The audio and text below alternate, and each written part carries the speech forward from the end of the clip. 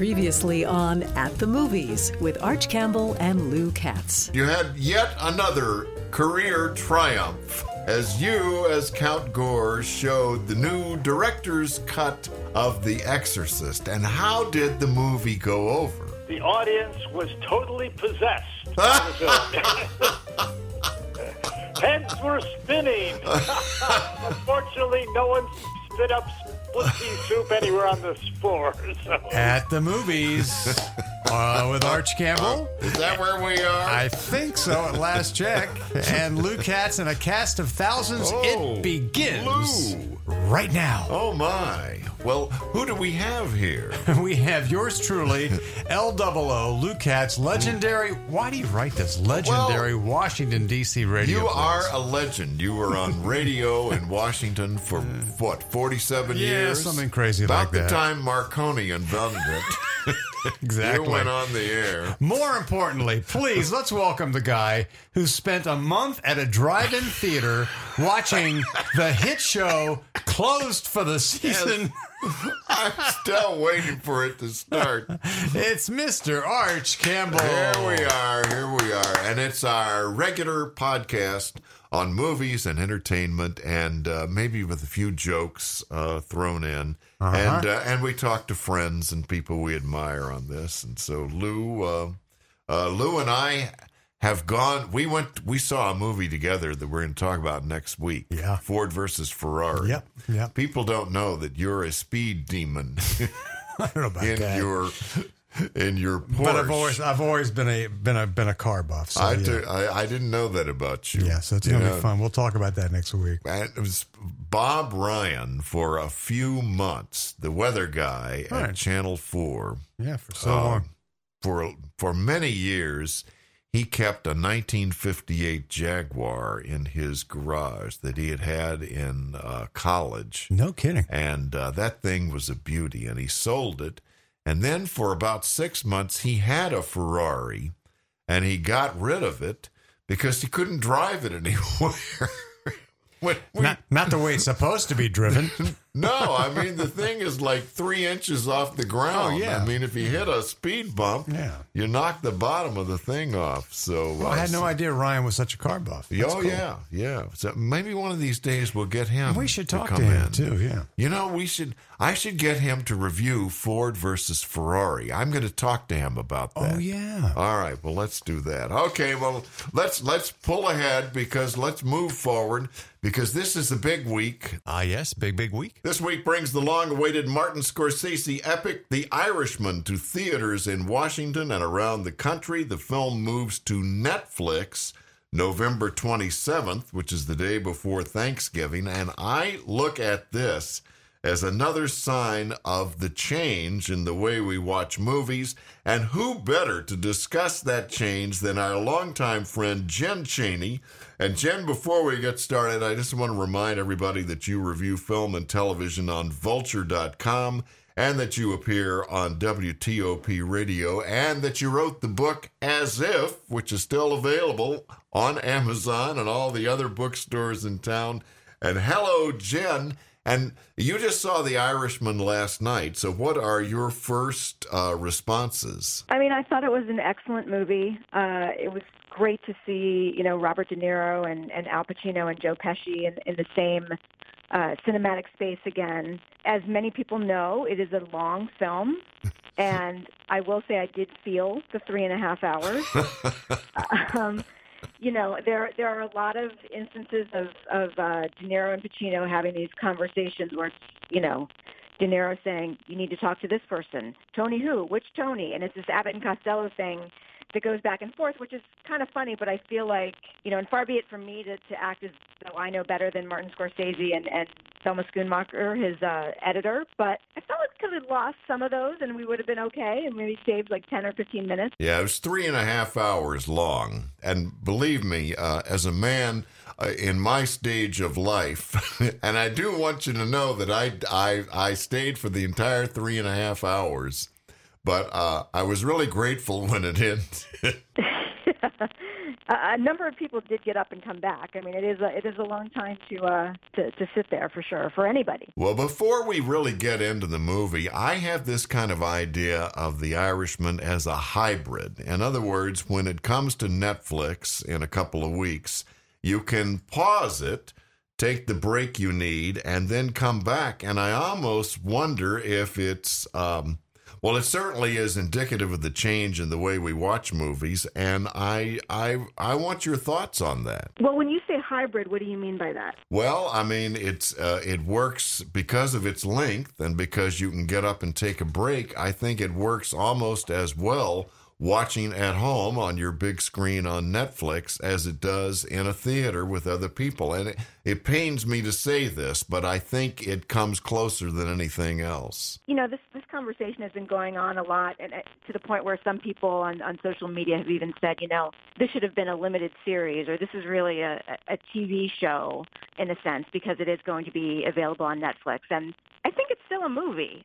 You know, a movie is a story that's told from beginning to end in a contained period of time, even if that contained period of time is very long and happens to be 3.5 hours. You know, I agree with you that it is nice to be able to, like, pause it and have that, you know, freedom to not miss anything. On the other hand, I liked seeing it in the theater because if I had been watching it at home, I believe I would have lost focus. I believe, you know, my dog would have jumped on me, or you know, my son would have asked me a question, or I just would have been like, gosh, I need to check Twitter and find out what Donald Trump did in the past 45 minutes. And I would have stopped watching. And I felt like, and I feel this way in general, not just about this movie, but part of what I treasure about the theater experience at this point is that it is this focused, uninterruptible period of time where I have to pay attention to a story and not be distracted. And I feel like you kind of have to go to a theater to get that experience these days. So where are we with The Irishman?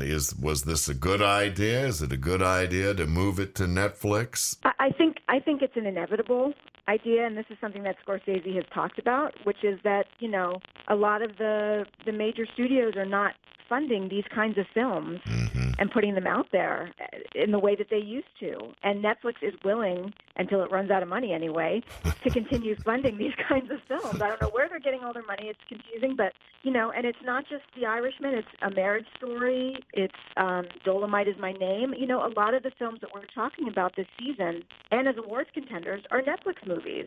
And if they're willing to put the money into movies that are of that caliber and that, I would say more crucially, are very much aimed at adults and not trying to be a franchise that's going to attract the whole family, we're going to see more of these Netflix movies and more of this kind of release setup where you can see it in your own home pretty soon after it's in the theater. Well, speaking of the content of The Irishman, I just want to throw out there that I really love the arc of it, which is De Niro sort of telling the story of his life and maybe regretting the changes in his life, or maybe not. And the ending I found particularly powerful, which is De Niro in a retirement home, an assisted living facility, in a wheelchair, thinking about the years he lived. I agree. I thought the last hour of the film, you know, as it builds up to what happens to Jimmy Hoffa, and certainly in the wake of that, as you say, was really, really powerful. And in a lot of ways, I think it maybe wouldn't have had the power if you hadn't been sitting with it for a little bit.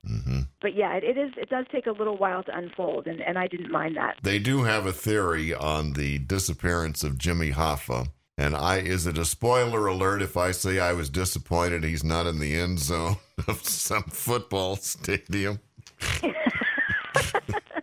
Well, that's if you believe this version of events to be true. And you know what? You're allowed to believe that it isn't, and that he is in the end zone of a football stadium. Fine. I forget which stadium he was supposed to be in. They were building it at the time. We're in an interesting time, and I find your role in reviewing really interesting because you review television and you review streaming and you review movies. So first, let's start with what are you reviewing? What are you recommending at the movies these days? You know, a movie that I was skeptical about that, and then was very pleasantly surprised by was Jojo Rabbit, which is Taika Waititi's film.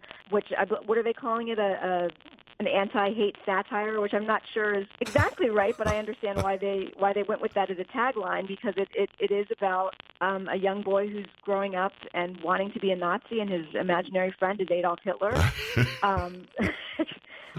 which is dicey territory. But I think it's a really funny movie, and it casts the Nazis in such an absurd light.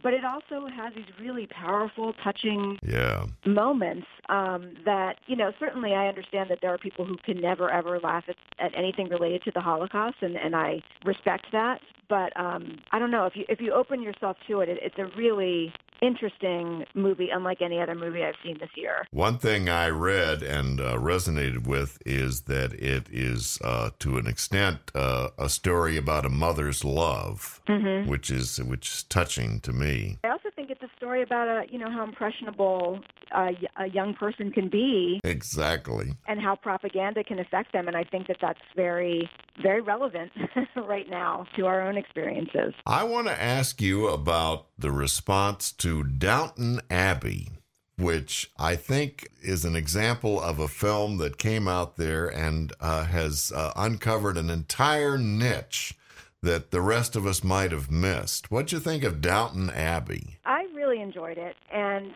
I enjoyed it to sort of bring this back to where we were with The Irishman, because it was a movie version of a longer version of an episode of Downton Abbey, and the stakes are extremely not high.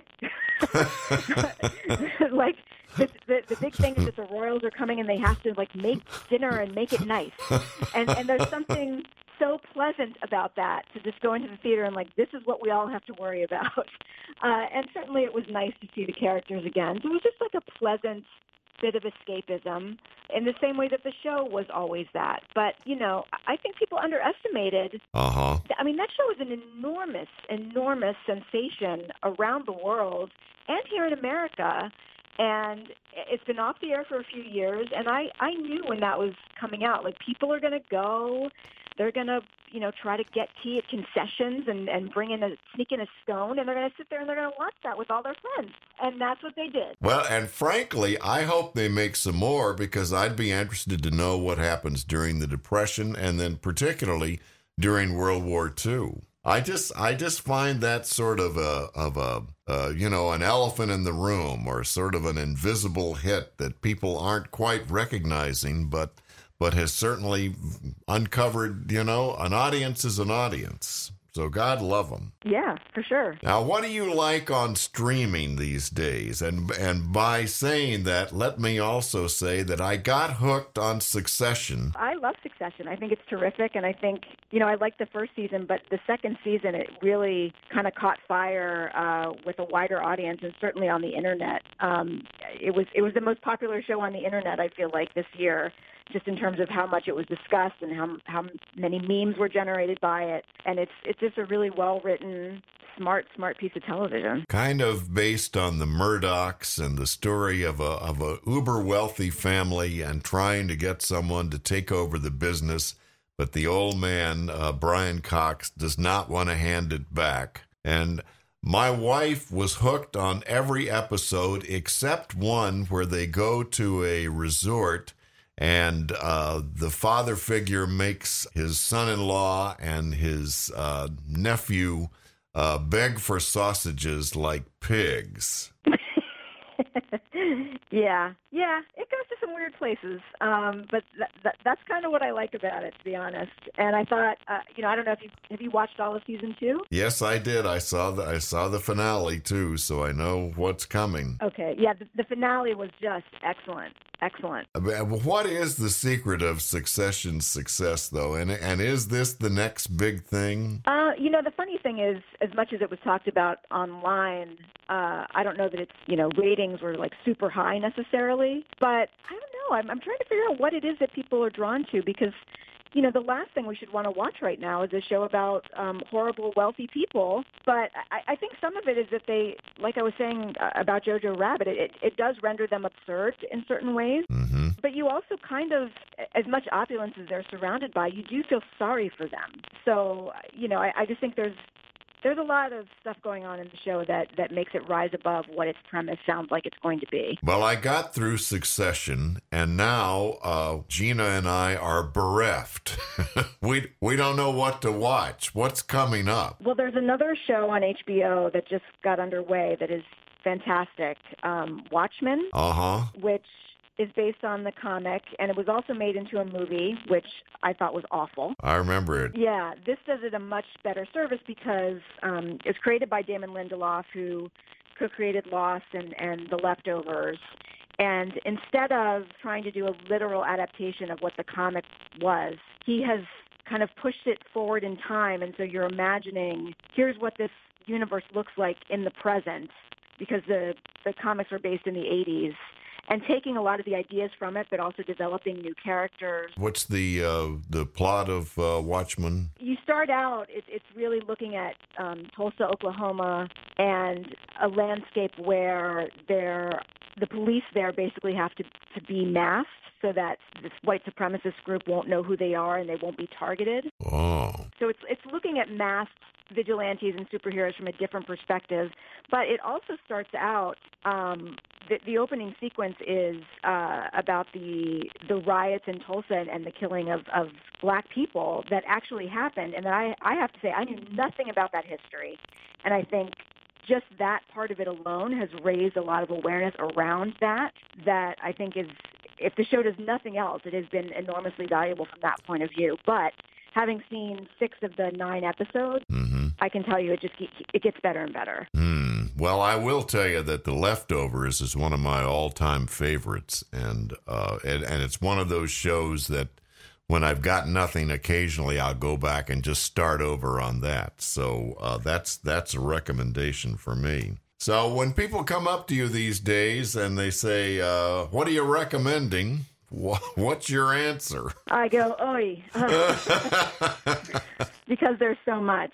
Another one I'll throw out for folks is on Netflix, the show Unbelievable, which I don't know if you've had an opportunity to watch, but it's based on, a real story about a young woman in Washington State who was raped by an intruder who broke into her apartment. Oh, yeah. She reported it to police, and then they basically disbelieve her. And then a few years later, elsewhere in the country, there are some other rape cases, and those start to be investigated. And it follows both of those stories. Caitlin Dever, who I think is such a tremendous actress, is in it. And Merritt Weaver and Toni Collette are the 2 cops that end up investigating. And I just, watching the 2 of them, I was like, this is the true detective we never got and that we absolutely deserve. They are fantastic. It's a great, great season of television, so I highly recommend that to people. Well, that's a good rec right there. So that and Jojo Rabbit, and I think we're both on the same page on The Irishman. Yeah. Except I might be a little more apt to watch it at home and pause it. I do. The AFI is going to run it in a week from Friday, and I may go back over there to the big theater in Silver Spring and watch again. Yeah, that'd be a great place to see it. It's always fun talking to you, Jen, and I really appreciate your time and talent. And just let me remind everybody that you're on Vulture.com and that you are the author of As If, the oral history of the making of the movie Clueless. And we also hear you on WTOP Radio. And thank you so much for being here. Oh, thanks. It was my pleasure. So that's our dear friend Jen Chaney, and I love talking to her. And she is offered to come into our studio every now and then. Wouldn't that be great? Wow, that'd be great. I got to actually clean the place up. Hit the bathroom. Yeah, I would love that. That'd be real fun. Yeah, she's nearby, so that might work great. Well, let's catch up on new movies. I already told you about The Irishman. I think it's great, and I think it's a contender. And I caught a screening of the new Stephen King thriller, Dr. Sleep. Dr. Sleep. Have you heard about this? No, I guess I must have been sleeping. It's kind of a sequel to Stanley Kubrick's classic The Shining. Dr. Sleep robbed me of sleep.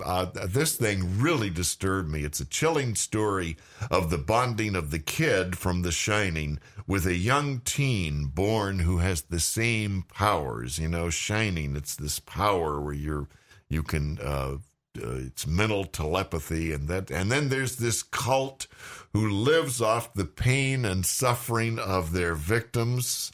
This thing, my spine tingled. Ugh. It's a pretty good story. It's a great story. I'm not a horror movie fan, but I thought Dr. Sleep was quite good and worth 3 stars. Frankly, Arch, I would never go see that one. I'm just chicken when it comes to scary movies. Don't like them. While I was too scaring stressed. myself silly, Lou, you and your wife Yeah. went to the screening of Last Christmas, Yeah, a Wendy and I romantic saw- based on the song. Right, exactly. A lot of George Michael song. A lot of George Michael music in Last the soundtrack. Christmas, Exactly. I gave you my heart. Keep going, Arch.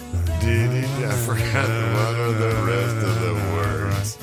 This year, to save me from tears, I'll give it to someone special. Arch, I think I prefer. I think I Yes, prefer I think George Michael's George Michael. version of it. Anyway, the movie stars Emilia Clarke. You remember her from Game of Thrones? I never watched Game of Thrones. Nor but did I. know- My but- son Max was a big fan, but she you know. plays a character called Kate, who has a job as an elf in a year-round Christmas shop over in London, and she goes through all kinds of distress with her family and her crazy boss. And These Christmas movies really connect, They you know, do. and this sounds a little bit like Love Actually, and then of course there's Elf, which is rising and among the list of Christmas movies people like. I think it's a smart idea to bring it out. Henry Golding, you might remember him from Crazy Rich Asians. He's a great actor. Yeah, he plays the character Tom, who seems too good to be true as he walks into Kate's life. There is a twist in the plot, I would say 3/4 of the way through the movie, that I did not see. I'm not going to give it away, but I did not see coming. This was a Hound Radio promotion. You And gave it was away the Hound. tickets to Last gave away Christmas. tickets to the screening, and I swear, Arch, I was brought to tears. I saw your wife, Wendy, the other night and asked her about this, and she just glowed. Yeah. You know, and Really liked you it. need a movie like that. Yeah. So let's see. So far, we got The Irishman. Yep. That's 4 stars. That's a big mob epic. And then there's Dr. Sleep. If you want to be scared out of your wits, it will certainly do it. And Last Christmas. Yeah. I give that one 3 barks, by the way. That's great. I saw this movie Midway that opens this week. It's a World War II epic. It's long. It's got phony-looking CGI graphics. It feels like an old John Wayne movie. The script is just awful. I know it must be based on some of the great history books of the Second World War. And I would say find one of those history books. Skip this thing. So now here's Lou Katz with this important announcement. At the Movies with Arch yes. Campbell and yours truly, Lou Katz, Yes. and a cast of thousands, all fitting into this little basement studio, comes to you from the Yes. worldwide headquarters. That's where we are. Of the Katz podcasting system, located in a very expensive underground bunker buried deep beneath Bethesda, Maryland. This is the Katz podcasting system. Do affiliates cut away when they hear those chimes? That's the funniest thing I've heard. that- Affiliate? is A what? Our affiliates, Our they cut away affiliate. for the local news. Yeah, that's the long list 0 of affiliates. Yes, that's So, this is where we give the email address. And guess what? I received an email from Bob Spruill, who signs it Bob Spruill, a.k.a. your lone emailer. and that he And is. He wrote about Martin Scorsese, whom we were talking about earlier, because Scorsese said he doesn't like Marvel comic book movies. They are not real cinema. and that others, including Coppola and Spielberg, seem to agree with him. And then Sproul says, well, so Scorsese makes The Irishman, and they run it on Netflix. So is he talking out of both sides of his mouth? Huh. And the answer is yes. I'm not a Marvel Comics book movie person, but God bless Marvel and their audiences. And I would just add, Bob, we're in this kind of hybrid time, and this is what's going on, and it's going to sort itself out. But I got to tell you, I think Netflix has the advantage. Oh, at this point, absolutely. Now, did you get another email? I received an email from Maher Ghannerdy, who said that he met me 20 years ago on the mall at the New Year's Eve festivities, and that I was nice to him. Nice to somebody? I was nice. I turned around and said hello. And they invited me to come and watch a screening of The Irishman with them, because they're going to go see it at E Street next week. Wow. But Bob, unlike my closest friends, does not know that I rarely leave the house after 11 a.m. So I really appreciated that. Wow. That Two was very emails. kind. That is record-breaking. Now, for us, what Arch. is our email address? You can reach the man, Arch, ARCH, at houndradio.com. Hound Radio. And if for some crazy reason you actually want to reach me, it's Lou, Loo, at houndradio.com. Well, I asked Bob to get us a sponsor. Is he working on that? Yeah, and he's working on that. right. He is. Well, he can get a commission on the sponsor. Hey, now you should plug Hound Radio. We talk about Hound Radio every We do, now and yeah. then. We have a small but dedicated audience at houndradio.com. It's an internet-only adult contemporary music format.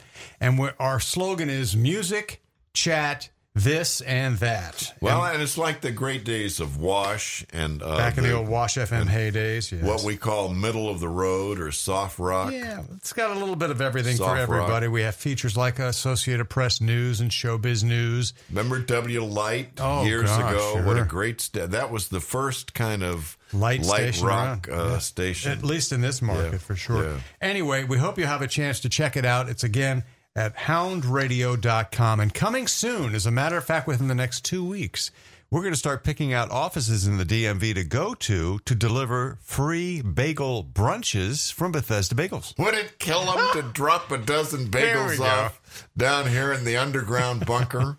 Huh? Bethesda Bagels? Right. As many times as I tell people how much I like Bethesda Bagels, would it kill them to do that?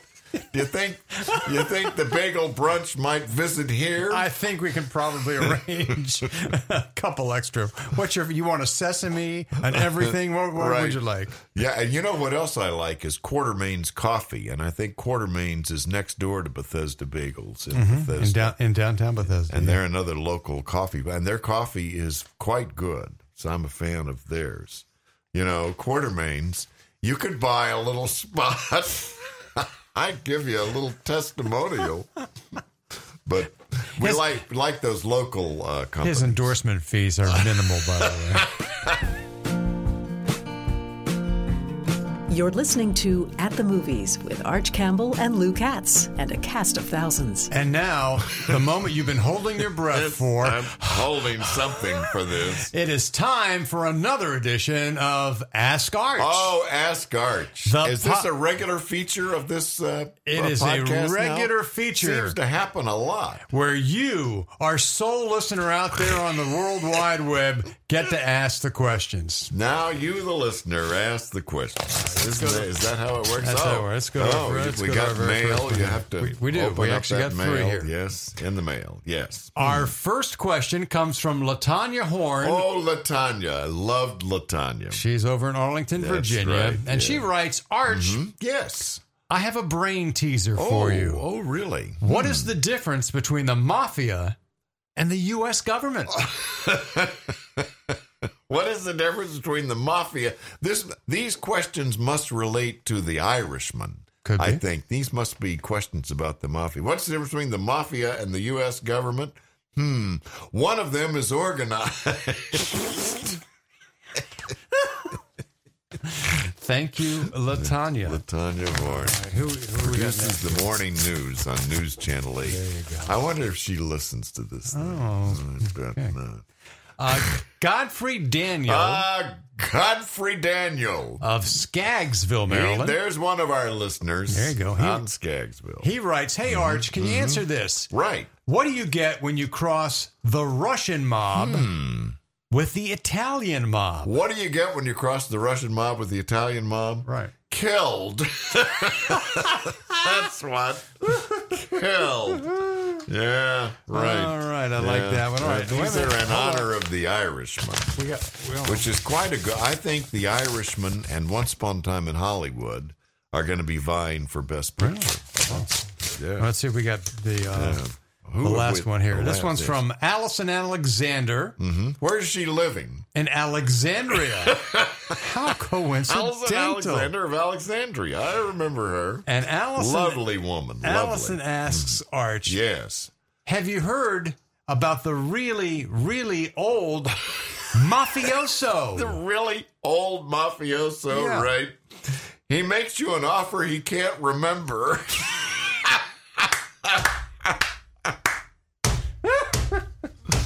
Allison, thank you Right. so much. Allison Alexander of Alexandria. and that- Well, That's your Ask Arch. that's right. That's enough of that. Let's put out a big thank you to our great friend Jen Cheney of Vulture.com and WTOP for talking with us today. And next week, you and I will review The Good Liar and Ford versus Ferrari, which I've already seen at a screening. I can't wait to talk to them. People don't know that you're a car buff. Yeah. I'm an old car buff. I know cars by year, but you Well, you somewhat. drive like you're Shelby. Carol Shelby. Yeah, right. So maybe I'll tell about the time you drove me over to WETA radio. Oh, man. Top down. When you see The Irishman, you will notice one song that is prominently played during the entire movie. It's kind of the theme of the movie, and it is the 1956 version of In the Still of the Night. And it was recorded in 56 by the Five Satins. It's sort of a theme for the passage of time. Do you remember these kind of... Did we ever have a radio station that played oldies or doo-wop things? Oh, yeah, sure. We had Oldies Week at WFAA. They weren't as old back then. But anyway, this is from 1956 by the Five Satins from the great doo-wop era. In the Still of the Night, and you will hear it in The Irishman. And Lou and I, we thank you for listening, and we hope to see you next week.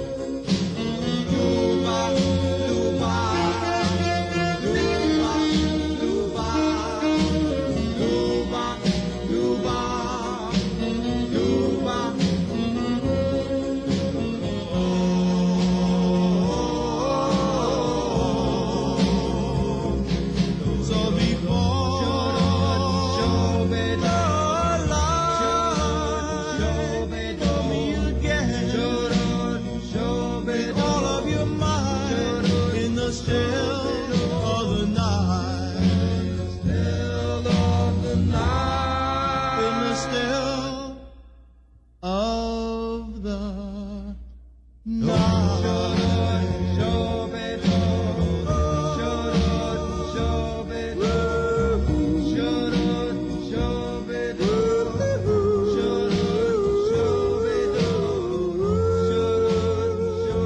At the Movies with Arch Campbell and Lou Katz and a cast of thousands comes to you by way of the Katz Podcasting System. Katz, America's #1 name in delicatessens, Broadway musicals, and podcasting.